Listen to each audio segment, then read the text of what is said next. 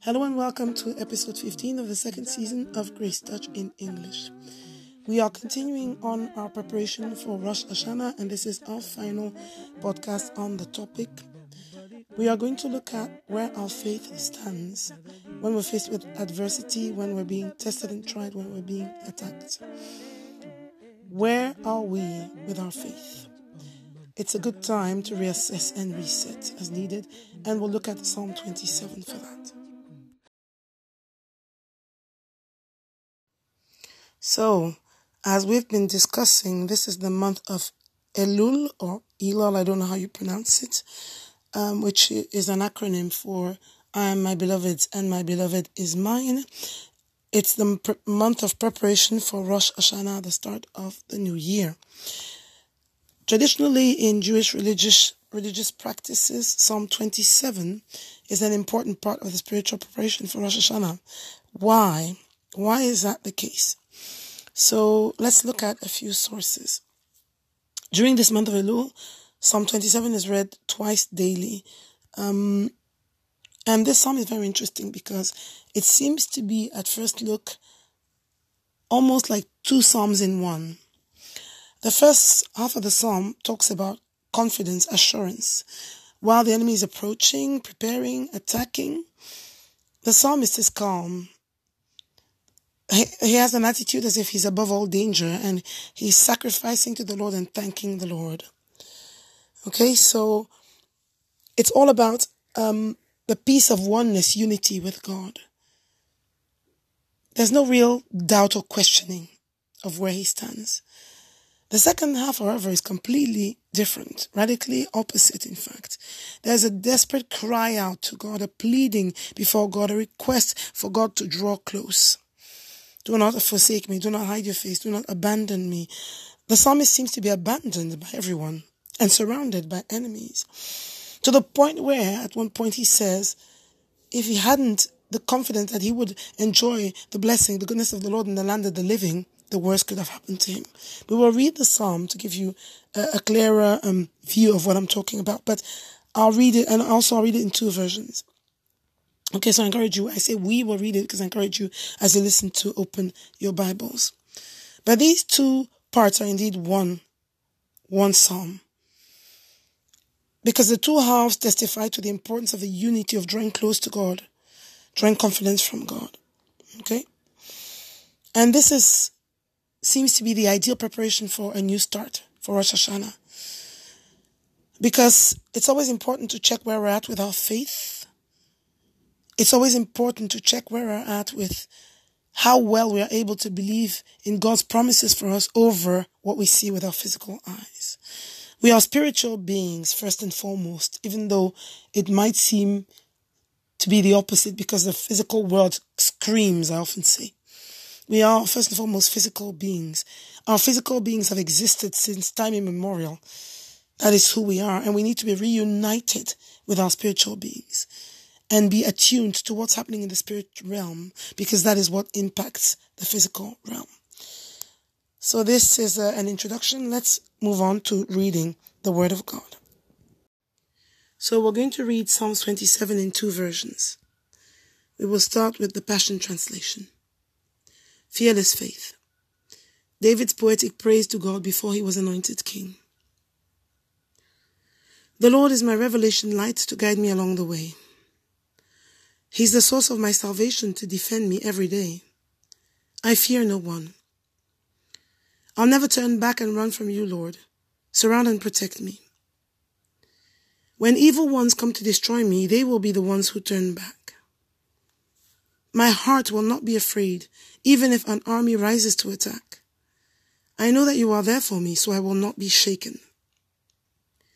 Here's the one thing I crave from God, the one thing I seek above all else. I want the privilege of living with him every moment in his house, finding the sweet loveliness of his face, filled with awe, delighting in his glory and grace. I want to live my life so close to him that he takes pleasure in my every prayer. In his shelter in the day of trouble, that's where you'll find me, for he hides me there in his holiness. He has smuggled me into his secret place, where I'm kept safe and secure, out of reach from all my enemies. Triumphant now, I'll bring him my offerings of praise, singing and shouting with ecstatic joy. Yes, listen, and you can hear the fanfare of my shouts of praise to the Lord. God, hear my cry. Show me your grace. Show me mercy and send the help I need. Lord, when you said to me, seek my face, my inner being responded, I'm seeking your face with all my heart. So don't hide yourself, Lord, when I come to find you. You're the God of my salvation. How can you reject your servant in anger? You've been my only hope, so don't forsake me now when I need you. My father and mother abandoned me. I'm like an orphan. But you took me in and made me yours. Now teach me all about your ways and tell me what to do. Make it clear for me to understand, for I am surrounded by waiting enemies. Don't let them defeat me, Lord. You can't let me fall into their clutches. They keep accusing me of things I've never done while they plot evil against me. Yet I totally trust you to rescue me one more time, so that I can see once again how good you are while I'm still alive. Here's what I've learned through it all. Don't give up. Don't be impatient. Be entwined as one with the Lord. Be brave and courageous and never lose hope. Yes, keep on waiting, for he will never disappoint you. Now, I don't know about you, but this translation is really poetic and inspiring. It really touches my heart. And I really believe through this psalm, we can find the strength to reassess, to regroup, to come with the Lord and say, okay, where am I with you? How am I doing with this oneness? How am I doing with trusting you in the face of adversity? How am I doing with trusting you when things look really bad? How am I doing with believing what you say about me over what I see with my eyes? God has never changed. He will never change. Before I do the full commentary of what comes to my heart as I read these, let's read the second version. So we're going to read the complete Jewish Bible version.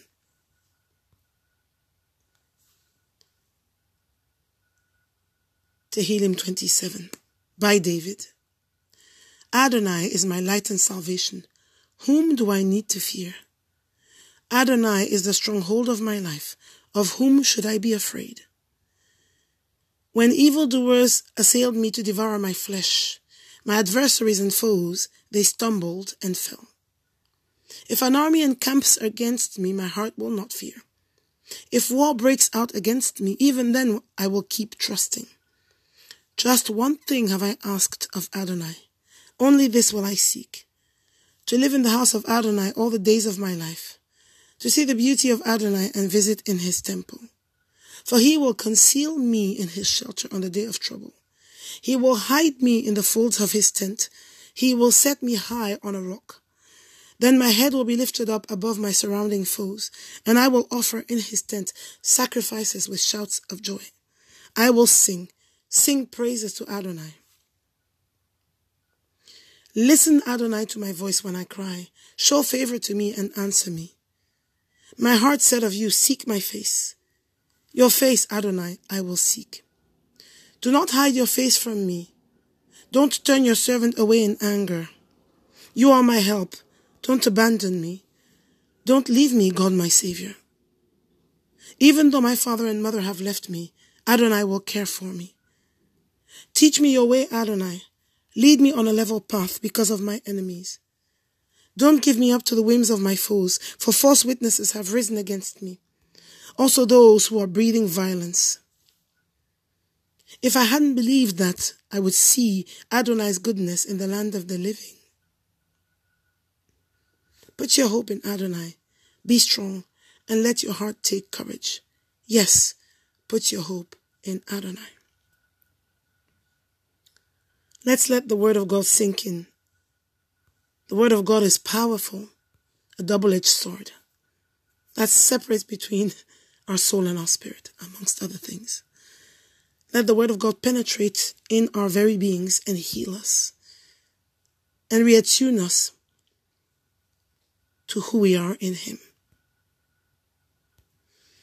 We see in this psalm that David is surrounded. David is under heavy pressure. David is experiencing attacks from every side. And he shows us two ways of reacting to those situations. In the first half, from 1 to 7 of this Psalm 27, he starts by declaring who Adonai is. That's the ideal place to start. Who is God? What is His nature? He is our light and our salvation. This is truth, powerful truth. So who do we need to fear, knowing that Adonai is our life and salvation? Then he says Adonai is the stronghold of his life. Of whom should he be afraid? We start from there. We should not start from where we're at. We should not start from our failures. We should not start from the level of attack we're experiencing. We need to start from who God is. And the logical conclusion to that truth is that when evildoers assail him to devour his flesh, it is his adversaries and foes who stumble and fall. He's speaking in the past tense here, so he's referring to past victories that God has given him when he was faced with severe attack. These are really harsh words. Evildoers assailed me to devour my flesh. His adversaries and foes, they stumbled and fell. He moves on to another one. On the basis of what God has done in the past for him, David says, if an army encamps against him, that's verse 3, his heart will not fear. If war breaks out against him, even then he will keep trusting. And he knows exactly the one thing that is needed for him to be able to keep trusting. And this is the one thing he's asking God to do for him. That God will allow him to live in his house all the days of his life. That he will be able to contemplate the beauty of Adonai and visit in his temple. Because he knows that God is the only one who can conceal him in his shelter on the day of trouble. He knows that God in his faithfulness will hide him in the folds of his tent. He will set him high on a rock. And when God does that, his head will be lifted up above his surrounding foes. It doesn't mean the foes have gone. It doesn't mean the attacks have gone. It doesn't mean the enemy has yielded yet. But his head is lifted up above his surrounding foes. And he will offer in his tent, in God's tent, sacrifices with shouts of joy, sacrifices of praise, which are offered to God regardless of his circumstances. He is determined to sing praises to Adonai.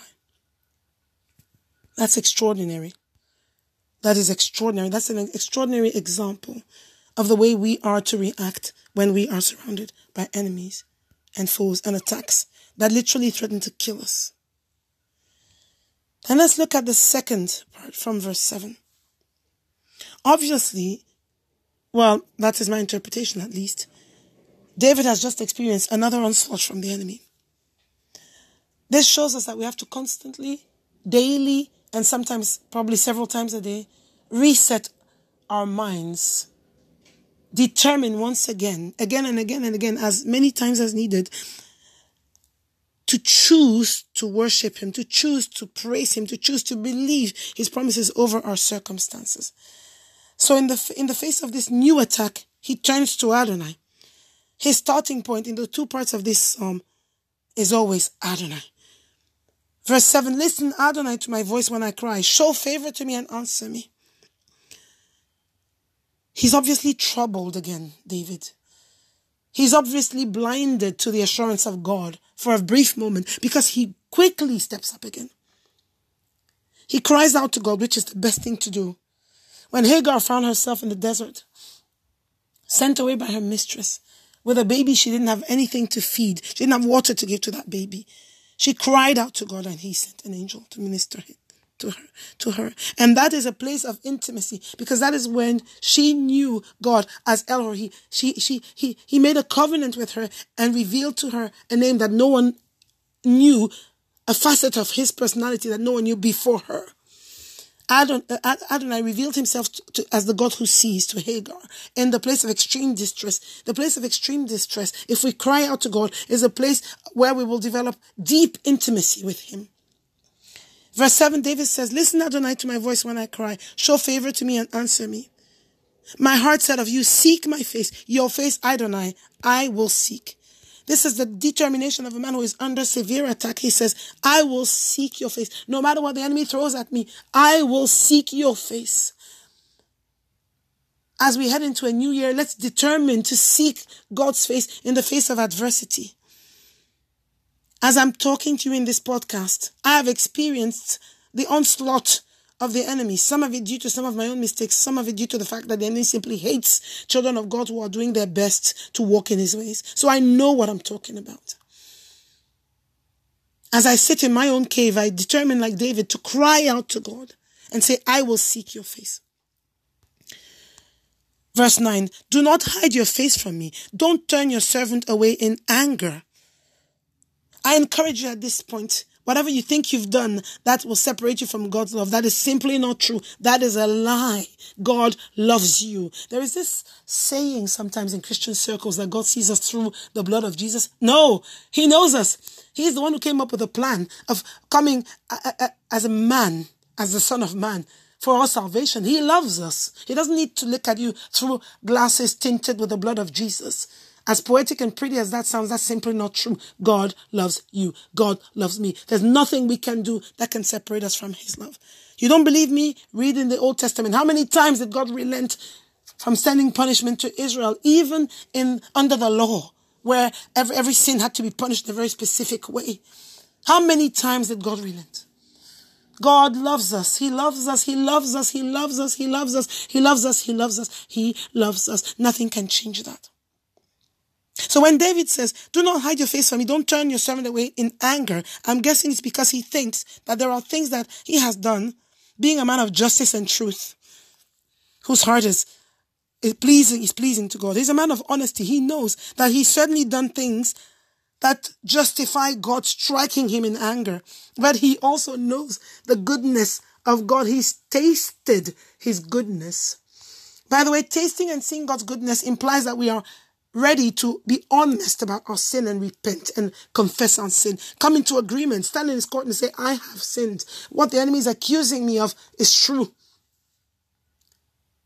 But I'm clothed in your robes of righteousness, and on the basis and solely on the basis of Jesus' blood, sacrifice, resurrection, I stand in your court saying, I repent, and God's answer to that will always be not guilty.